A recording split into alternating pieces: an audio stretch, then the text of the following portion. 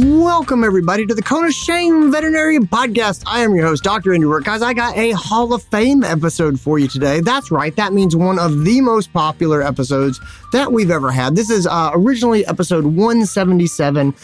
It makes me so happy that this turned out to be one of the most popular episodes of the last year because it's my friend, Fritz Wood. Fritz is he is an industry expert, insider, observer, advisor. He does a ton of financial planning with veterinarians. He is just a generally very knowledgeable guy, and I love talking to him. And I think that that's reflected in the popularity of this episode. We talk about the art of pricing veterinary medicine. We talk about how we set prices, how much elasticity there are in those prices, how pet owners feel about pricing. Generally, what are we doing here, and how do we get this right? And I just, that is a question that I hear again and again. I think a lot of us in vet medicine wonder, are we charging what we should be charging? And it's always that balance of trying to keep care accessible and affordable, and also to charge what we need so we can run healthy practices and pay our staff decent salaries. And there's always tension. I think Fritz is such a great thinker. I love the fact that he got into this episode with me and just sort of talked everything through. And so anyway, without further ado, let's get into this Hall of Fame episode. This is your show. We're glad you're here. We want to help you in your veterinary career. Welcome to the Cone of Shame with Dr. Andy Rourke. Welcome to the podcast, Fritz Wood. Thanks for being here, my friend.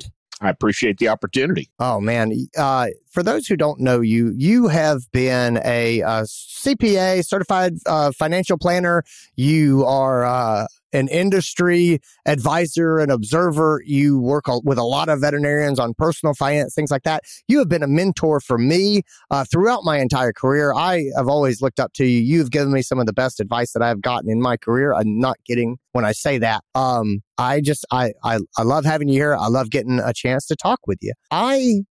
You write for Today's Veterinary Business, as well as a bunch of other outlets and everything. And I always look through and check out your column when it comes in. And there was something that you wrote about recently. You wrote about the upsides and pitfalls of adjusting prices. And I've been thinking a lot about this. So I'm looking at inflationary economy. I'm looking at upward pressure to raise wages in the practice. I look at keeping care affordable for pet owners. I just came out of the Uncharted Veterinary Practice Owners Summit. And that was a concern I heard again and again is affordability of care. My staff can't afford, the care that we provide to our clients, and that bothers me. And I listen to a lot of those things. And so I wanted to get in with you and just start to get into vet pricing and where the prices come from, and just start at that level, and then just start to play around with what price setting looks like in our industry. Is that okay to start out with? You bet. And I appreciate the very kind words, Andy, and I am flattered and honored to be here, and look forward to contributing and hopefully adding a little value. And I think this topic of professional fees is it's probably always timely, and it's probably always germane. Let's before we sort of dive into any detail, I found this interesting. You might find this interesting. In preparation for today, I sort of looked back at presentations I had given on the topic of professional fees. And the most recent one was 4.5 years ago. So not recent. And the one before that was like 6 years before that. So I've literally talked probably about professional fees twice, maybe in the last decade. And then I thought, well, that's kind of odd because I used to talk about it all the time. And so if we start at the 50,000 foot level, what happened? The accounting and consulting firm KPMG came out with a study commonly called the Mega Study. It came out in 1999. And one of the conclusions was that veterinary fees had not even kept up with inflation during the 1970s, the 1980s, and the 1990s. Okay, so it is fair to say that raised a big flag in the profession. And my observation and sort of anecdotal observation is that subsequent to that, so in the 22 years since then, or 24 years since then, veterinary fees have risen at about twice the rate of inflation over that time period. So inflation had been going in the first 2 decades of this century at about 2%. veterinary fees had increased about 4% or even more. So veterinarians clearly, the profession clearly got this message loud and clear. Oh my gosh, we're not even keeping up with inflation. But I would argue that there was sort of a pendulum swung rapidly and perhaps, too far and too fast the other direction. And I agree with you completely. I do believe, let's start at the 50,000 foot level. I agree with you that there's an affordability problem, and increasingly so, right? I mean, I've read things that indicate the cost of veterinary care is pretty comfortable for people, let's say households making $100,000 or more a year. Well, median household income is about $65,000. So that's a problem. Yeah. And we're not going to solve this today, but I would argue the problem with that is the model we've created. Let's just round numbers, say 30,000 veterinary hospitals is a pretty expensive way to deliver veterinary medical care. In other words, if you design the profession from scratch to deliver care cost efficiently, it wouldn't look at all like this, right? I mean, for example, there are 6,000 or 5 times fewer human hospitals than there are animal hospitals. There's about 6,000 compared to 30,000 animal hospitals. There's more humans than there are pets, right? So we've got all these really highly specialized, highly capable hospitals that are not used, near capacity. And we've got, and that's a highway. That's an expensive way to deliver veterinary care. And, nobody's going to change that overnight. So we got to talk about professional fees because it's veterinary medicine from a business standpoint. I would characterize it as, a gigantically large number of relatively small dollar transactions. If you take a clinic and you divide and you say, okay, how many transactions were in that clinic last year? And then you divide it by the number of doctors, full-time equivalent doctors, it's going to be 4,000 or 5,000 transactions, per doctor per year. And that doesn't mean you lay your hands on 5,000 animals or talk to 5,000 clients, but, some of those are coming in for medication repurchases and things like that. But it's a business of a hugely large number of transactions at a relatively low dollar amount. So small changes to the fee structure have a large impact on the business because of the number of transactions. So, that's kind of where we are, where we've been. I mean, I'm hearing people struggle with the same thing. There is an affordability issue. The people at the front desk are hearing it all the time. Clearly, this notion of inflation, I just saw today, the most recent numbers are 7%. So everyone is having a larger percentage of their family budget or household budget, necessarily allocated to things like utilities or energy, gas for their car, food at the grocery store, right? I mean, household income's a zero-sum game, right? So if more gets allocated to these categories, less is available here. And it's, I was just looking at some charts today in preparation for this, and, basically business exploded from, about June of 2020 for the next year, from June 2020. That was kind of the nadir was June of 2020. And then from there, the next 12 months through June of 21, things just shot through the roof. And then for the last 6 quarters since then, there's been a marked, and decided decline in client visits and number of transactions, that started again in about the summer of 2021. And that's about the same time, inflation began to pick up hugely about the first quarter of 2021. So I don't think it's a coincidence that as inflation began to rage, transactions, client visits began to decline. And guess what? What happens when you increase fees? You should absolutely expect fewer transactions, right? I mean, and we can talk more about what's called price elasticity and what we know about that in the veterinary profession. But it's it's kind of like you squeeze the balloon. It's not taking up space there anymore, but that air went somewhere else, and it's still in the balloon, just changed places. Yeah.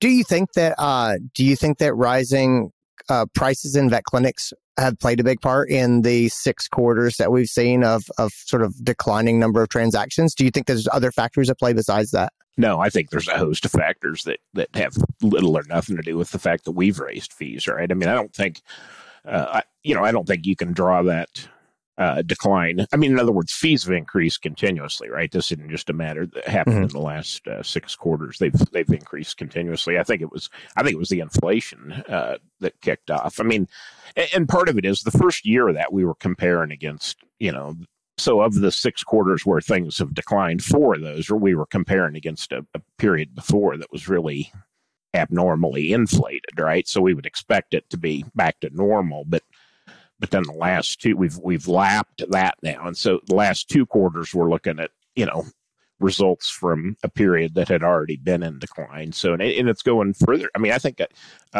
visits are, they're off 3% or something like that, 3 or 4%. Yeah. So here's kind of the way I think it. We're off, transactions are down this year, 3 or 4%. Veterinary clinics are reporting revenues up about 4%.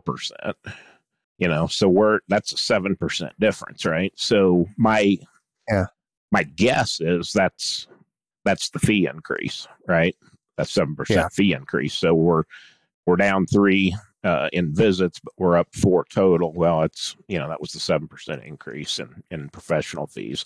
I'm assuming, by the way, for this purpose of this conversation, that we're only talking about professional fees. I mean, I think implicit in this conversation has to be that people have good controls in their clinics such that when the prices of products or inventory items change, that is immediately reflected, in a change of their prices. In other words, they've got control over their inventory to make sure that supplier or manufacturer increase in prices are passed along immediately. And they will. I mean, every pharma company is going to increase the price of every product every year. I mean, that's you can bank on that. So you need to have, that needs to be mechanical in the clinic and automated with the practice management system. What do you, speaking of inventory, so sort of staying on this topic, do you see inventory revenue decreasing in practices, and how does that affect the prices in clinics, right? So I guess I've always sort of wrestled with this a little bit. There's been a perception of mine that more and more pharmacy business has left the practice to go, online to Chewy or Amazon or, or wherever. Does that increase elasticity for prices for diagnostics or for your physical exam? Meaning, it's never made sense to me, the idea that we would run a practice and it's built on this product model, which Time Machine, if you're going back, please set that up differently. But unless somebody does that, that's what our business has been built on. It was, we sell vaccines, we sell products, instead of traditionally we sell our expertise, like an accountant, or a financial advisor or something like that. And so it's never made sense to me, I guess, if you see products leaving the practices, it makes sense to me that revenue has to come from somewhere. It's going to come from our intellectual property, in our services that way. Do you see that? I guess I'm saying, first of all, validate, do you see inventory transactions leaving practices? And when you do, does that leave the ability to raise prices on the other services that we keep in the practice? Yeah, I think there's several questions in there. I mean, I think the first is, people have predicted the demise of the pharmacy, as long as I've been working in the profession, and it just has not happened yet. When I read the financial or the veterinary press, I would be led to believe that, the pharmacy is completely being crushed by the competition online, let's say.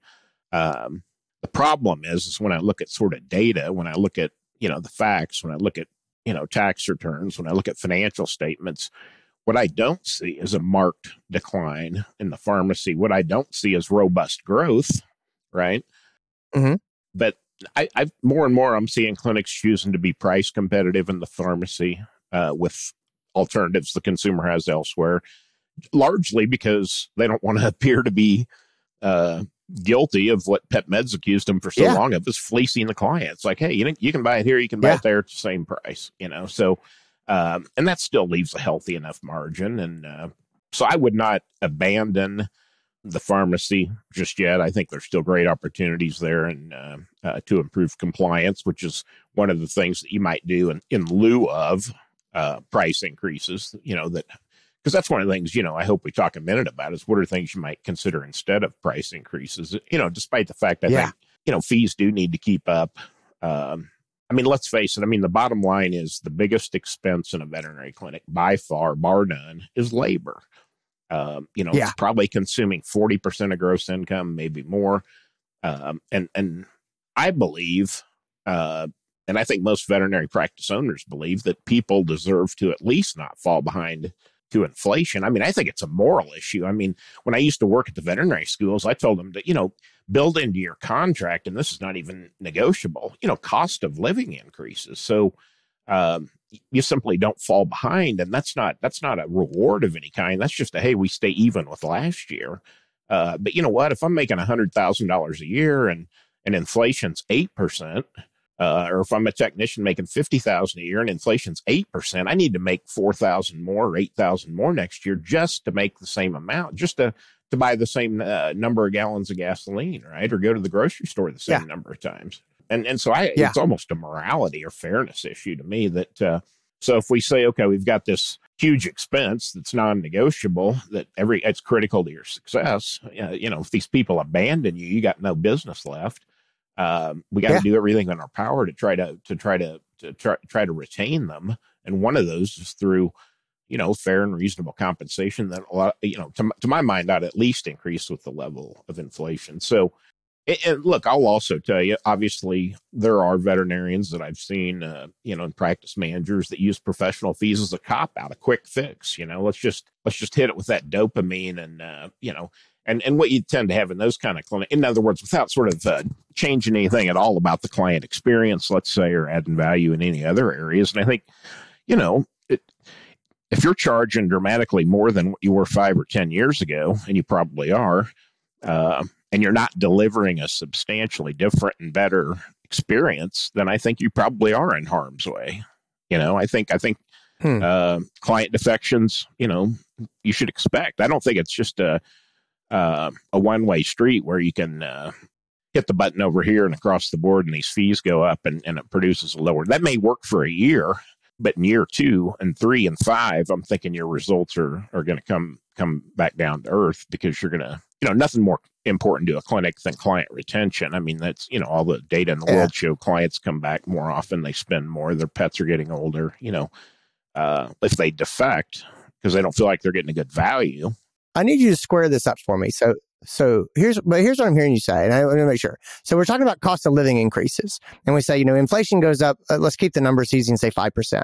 So inflation goes up 5% a year. For my tech who's making $50,000, she needs to make $2,500 more this year than last year to buy the same amount of gas and put the same groceries on the table. And all that makes sense to me. Are you also saying, it sounds like you're also saying that while my tech expects a 5% raise to keep up with inflation, you don't think that pet owners expect to pay 5% more so that I can pay my tech 5% more just because another year has gone by. Is that what you're saying? I think you're not exactly the first part exactly. The second part, I think, whenever any of us leave a place of business, including pet owners leaving a veterinary clinic, I think you got 3 things that if I asked you a question, you'd be able to answer them immediately. Question number 1, did you get your money's worth?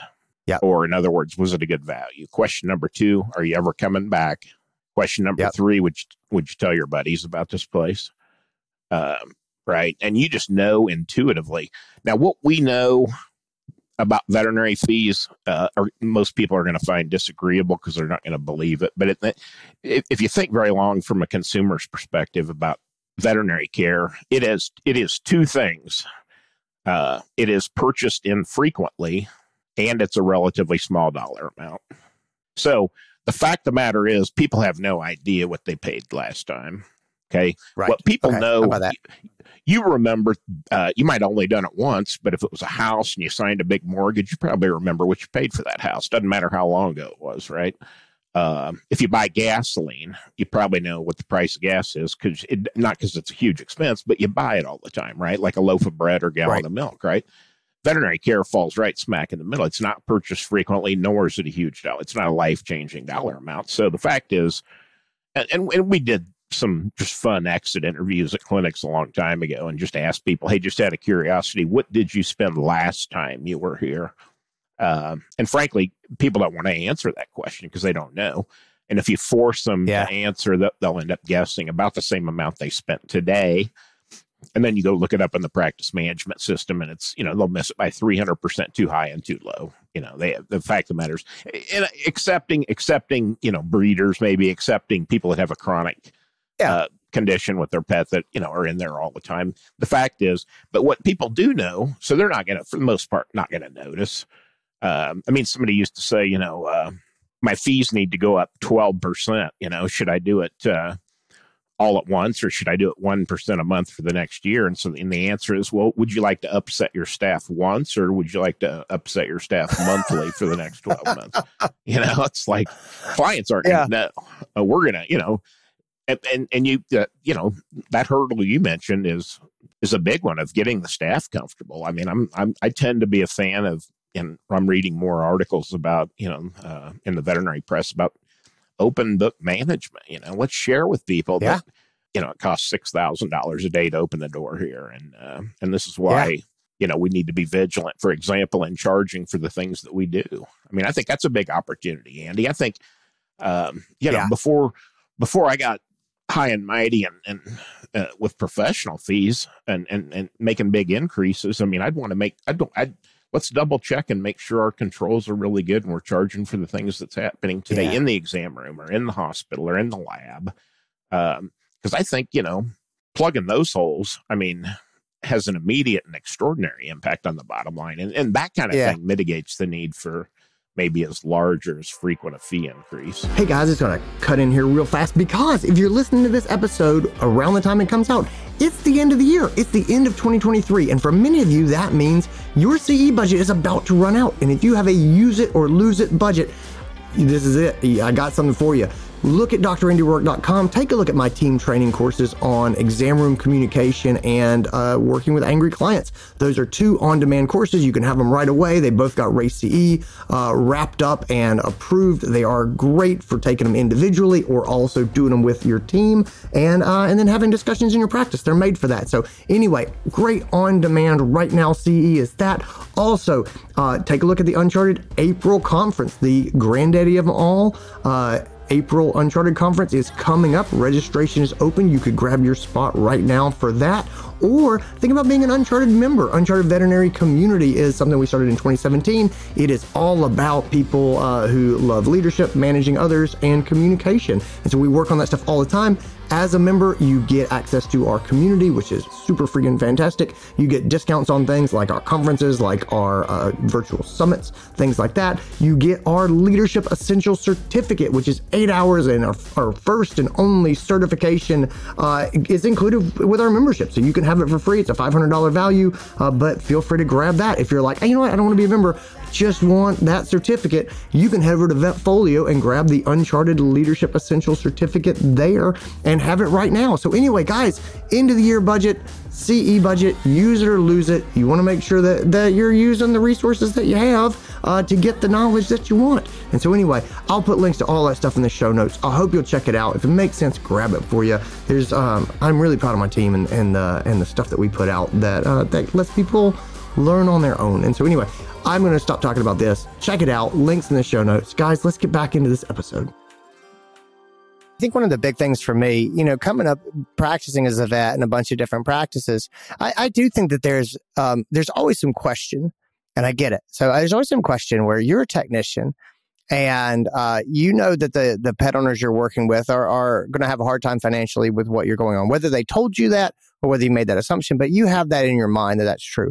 And so the dog's shaking its head and you take the cotton tip applicator and you swab this dog's ears and roll it on a slide and look at it under the microscope, right? Stain it and look at it under the microscope. And then you toss that thing away.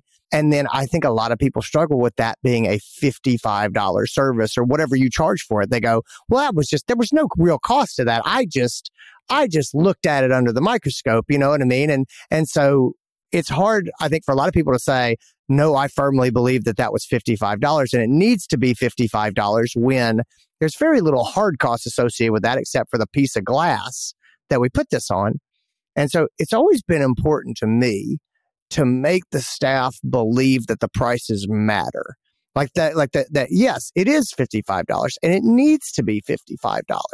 And I don't think you can do that without some level of transparency and without a reputation with your staff of being honest. You know what I mean? Like they're smart. If they believe that you're an honest person and you can be transparent with them and say, this is why these prices are what they are. And even if you don't understand why this is specifically what it is, I need you to believe that it's set for a reason at this place.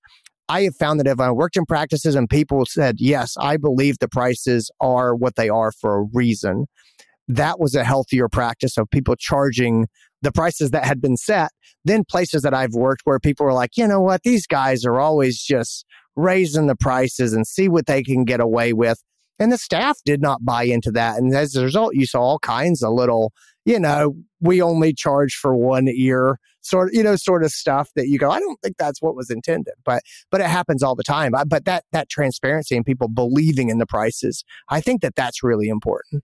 Well, I couldn't agree more. I think, and whether that's through open book management, whether that's through confidence they gain, maybe by looking at some industry resources, I'd put a pitch out for the American Animal Hospital Association's veterinary fee reference. I just think that's an invaluable resource for every clinic. It comes out every 2 years and by far the biggest database, thousands of clinics that are certainly AHA and non-AHA clinics. And, and it's broken down by numbers of doctors. It's broken down by region of the country. It's broken down by urban, suburban, rural, and there's thousands of fees in there. So, it's just a reference point, right? I think any comparisons that you could get from similar clinics, I don't think the clinic down the street, if it's not similar, should really matter to you, right? But if you have a high-end, high-tech, well-skilled, 4-doctor clinic, then you ought to be comparing yourself to, in a suburban location, you ought to be comparing yourself to other clinics that look like you.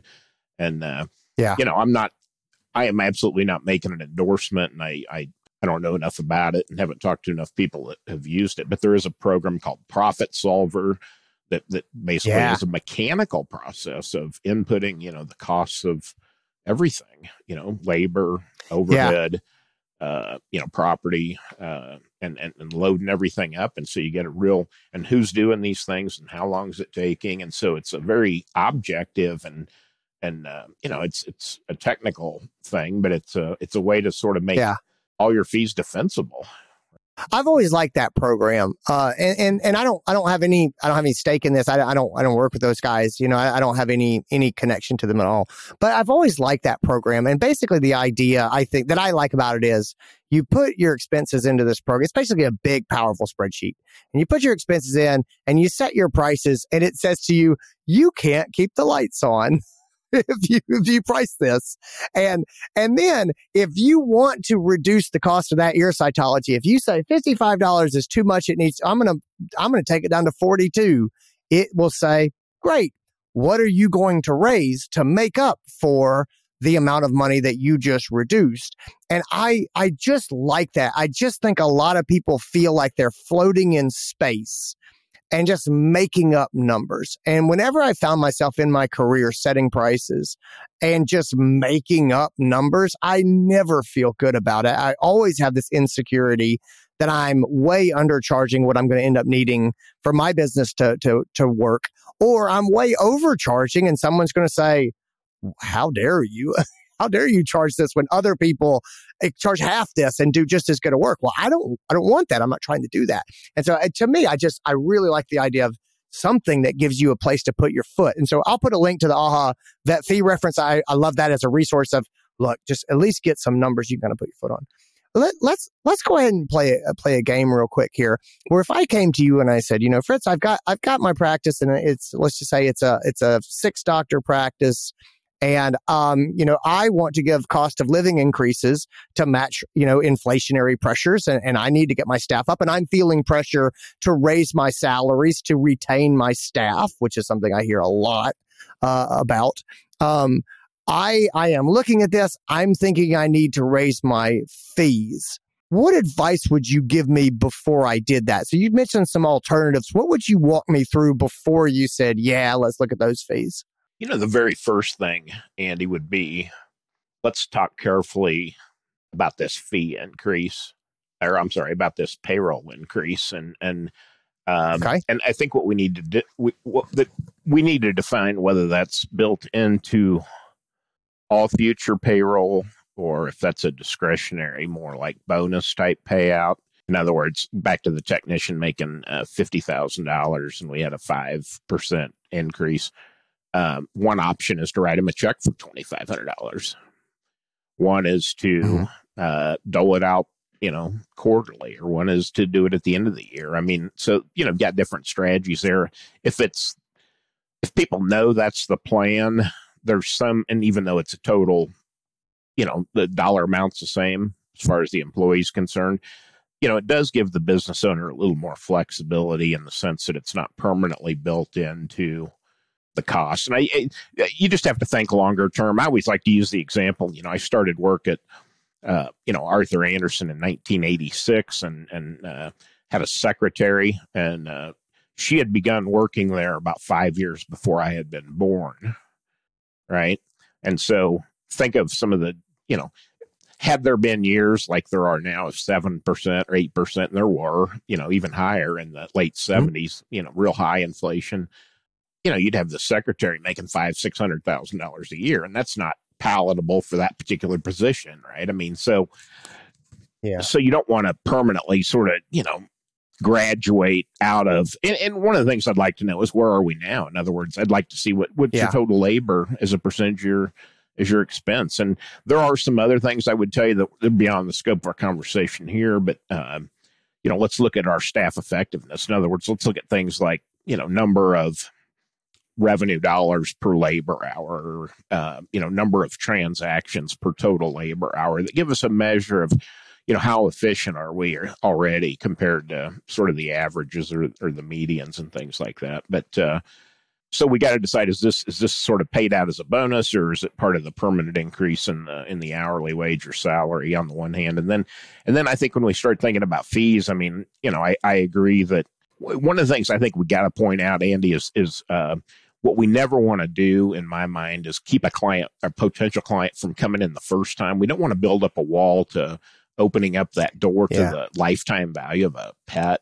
And then even more broadly, which, in my calculations, I just took the AHA fee reference and the protocol I used was like the AHA Partners for Healthy Pets. And if you price that protocol out using fees that people are now charging, I mean, the lifetime value of a dog, probably $25,000, right? So guess what? Pets live in multi-pet households, right? So let's start talking about the lifetime value of that household. Or somebody like me, I don't have multi-pets, but I'll probably have 6 in my life, right? So, so suddenly you're talking about tens and tens and tens of thousands of dollars, which is another reason why you want to be fair on your pharmacy prices. It'd be silly to lose the lifetime value of a client because you were $5 too high on flea control.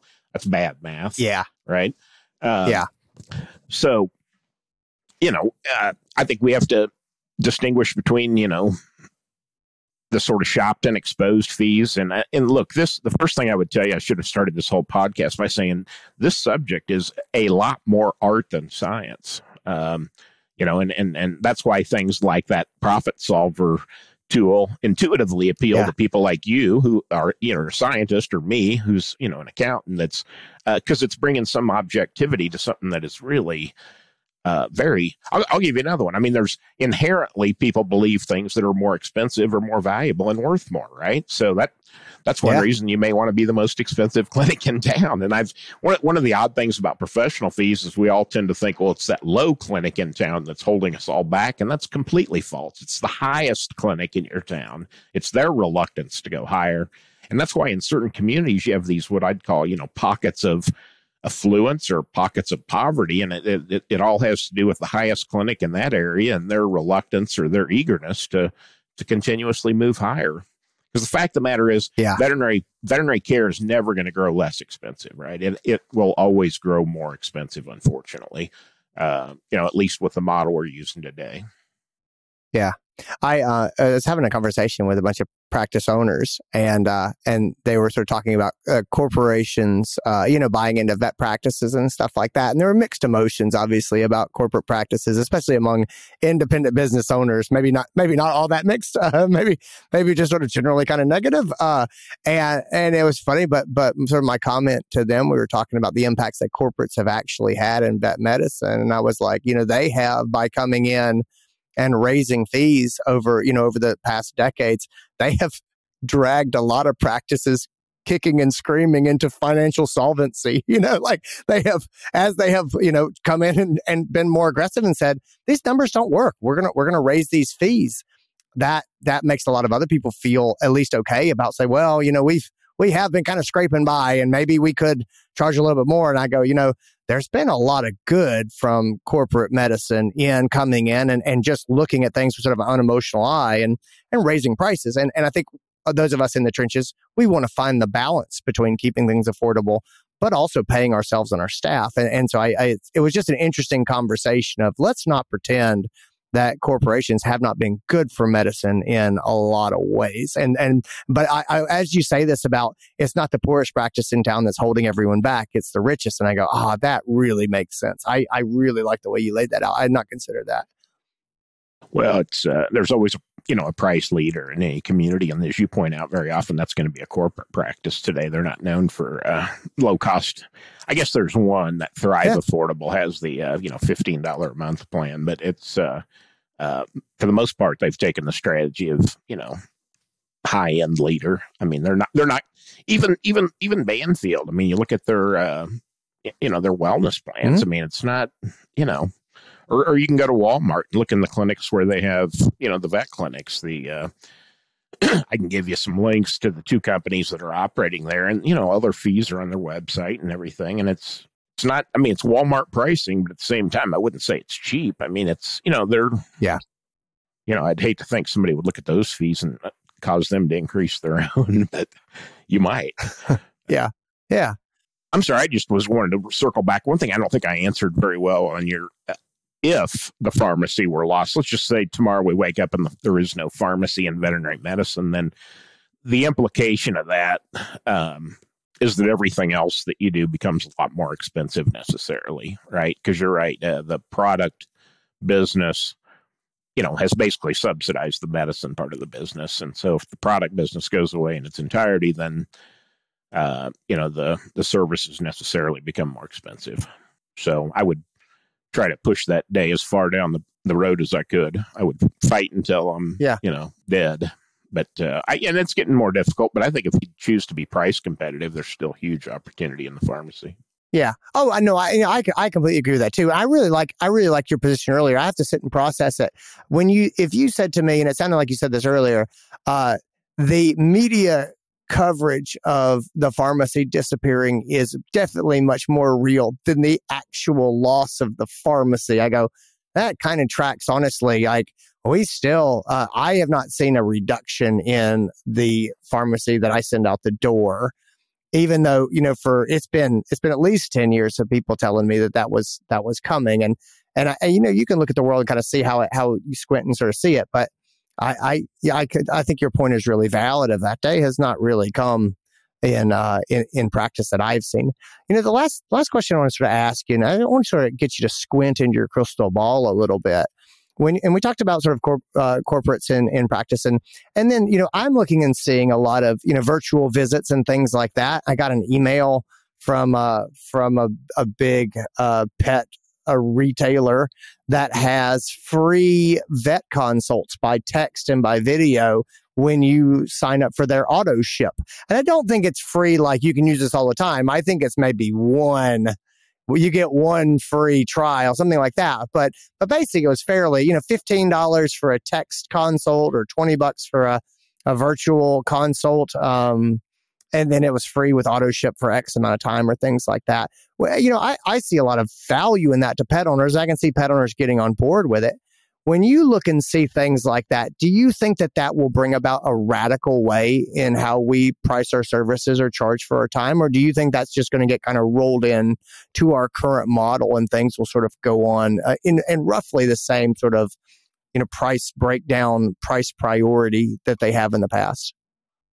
I would say my crystal ball is, cloudy, probably, Andy. It's, I've never been great at predicting the future, but I think what you're talking about represents a threat in my mind. I'm mildly concerned. On the one hand, we've got labor issues, right? I mean, and part of that is, you can't make a veterinarian overnight and yada, yada. And, people are retiring faster and they're coming in the growth in the industry. And so on the one hand, we've got, to me, it's kind of like there's this faction pushing towards a looser veterinary client-patient relationship definition. Look, back up a step. I mean, industry, multi-billion-dollar companies have always considered the veterinary channel to be a stranglehold on distribution, right? I mean, veterinarians aren't notoriously outstanding retailers or merchandisers. For example, they're not open on Sunday very often, which tends to be the busy shopping day. They're less likely to do home delivery and these different things that consumers want, online ordering. So it's, and if you're a manufacturer or distributor, what you're interested in is getting that product in the consumer's hand, right? The consumer in this case is the pet owner, right? So if you look at press releases from the major companies, and they're publicly traded for the most part, so they have to be honest and have to sort of tell you what their plans are. I mean, you see continuously this, what I'd call direct to consumer. And the way I would define direct to consumer is around the veterinarian, right? So if you're a major internet retailer, of course you would have doctors on staff. I'm surprised they would charge anything for a consult. I thought it was free if you signed up for the auto ship.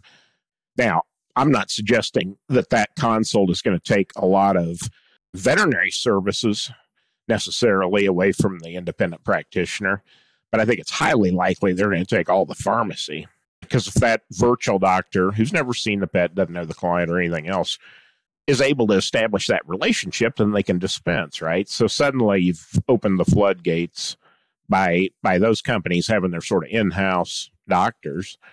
You open the floodgates. I mean, let's face it, you see the same thing with men's health, right? I mean, you see these commercials of, I guess you're able to establish some sort of client-patient relationship virtually, and they dispense some sort of, or prescribe some sort of products, right? So it's the same idea. It's just circumventing the vet. And I think the forces that are for that are greater than the forces that are against that right now. So when I say that, I mean manufacturers are for it. Consumers, come on, what do you want if you're a consumer? You want home delivery. You want auto ship.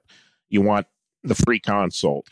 You may never use it, but you want it. You want, a competitive or low price. You want, all those things that you're getting, right? And to a large extent, a veterinary clinic is a single purpose errand for people, right? I mean, they're going there to pick up one thing. So it's inefficient. Those are the kind of things. I mean, pet food, of all things people buy on the internet, pet food's like number 3 or 4. I mean, it's because it's bulky and because people never want to worry about running out. I mean, they just have it auto ship. So that bothers me that, I think the death of the pharmacy's, premature here, but at the same time, the future looks more grim and difficult than the past. And that causes me to, I already think, like I said, we have an affordability problem in veterinary medicine, but if we lose the pharmacy, then it gets really ugly, right? I mean, and then I think you're going to see a real push for things like the Practice Act's changing, let's say technician clinics where they're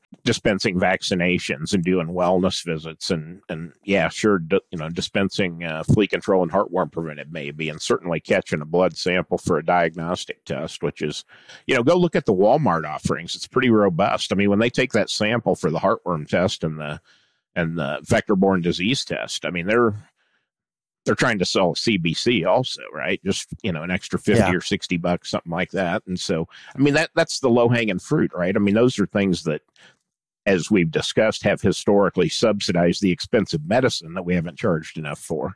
I think the future, I mean, at the end of the day, consumers, love their pets and tend to love their veterinarians. So nothing's going to change quick. Yeah, I get that. I mean, it's definitely interesting to look down the road. That's kind of what I was playing with. Fritz, overall, what your final thoughts, words of encouragement, anything like that you would put forward to vets that are looking at their prices? Well, I would say veterinary fee increases are inevitable. Unfortunately, none of us like it, but it's a fact of life. I find that veterinarians they drag their feet, but once they get around to changing their fees, I've never had someone regret it. One of the great things about fee increases is they're absolutely revocable. So look at it as a no sweat decision. You can change your mind. I've never seen anybody do that, but you can always change your mind. You can go back to the way you used to do it. So it's safe. There's a net there. Anything you can make it more defensible through some of the tools we talked about today, so it's well received by the staff, is very important. And look for these other opportunities. Make sure you're charging for everything that's happening. I mean, make sure, that we're trying to get that pet in there for one extra visit. Those kind of things necessitate a much less frequent fee increase. So let's make sure we're doing the blocking and tackling too. And because there is a ceiling, and I think we're hitting it now in terms of affordability. And I think we're getting close to. So I appreciate the opportunity to participate today, Andy. Thank you. Well, yeah, thanks for being here. Where can people find you online? Where can they learn more, Fritz? Just fritzwood.com. Or just Google Fritz Wood, and you'll find telephone number and email address and website and all those kind of things. Also LinkedIn and Facebook, but the best would be email. All right, perfect. Well, I'll go ahead and put links in the show notes. Thanks so much for being here, guys. Thanks for tuning in. I hope you got something out of today. And that's it, guys. That's what I got for you. Hope you enjoyed it. Hope you got something out of it. Hope you're like, man, I see why that was a Hall of Fame episode. That was really darn good. If you're sitting there thinking, man, that was really darn good, do me a favor. It's a nice end of the year. It's like a belated holiday present to Andy. And that would be an honest review wherever you get your podcast. It's how people find the show. It means the world to me. So if you got a second and you just want to do something nice to wrap up the year with or start off the new year with, that's one nice thing that you could do for me. I would be eternally grateful. Anyway, take care of yourselves, everybody. Get ready for a great 2024. I'll talk to you later.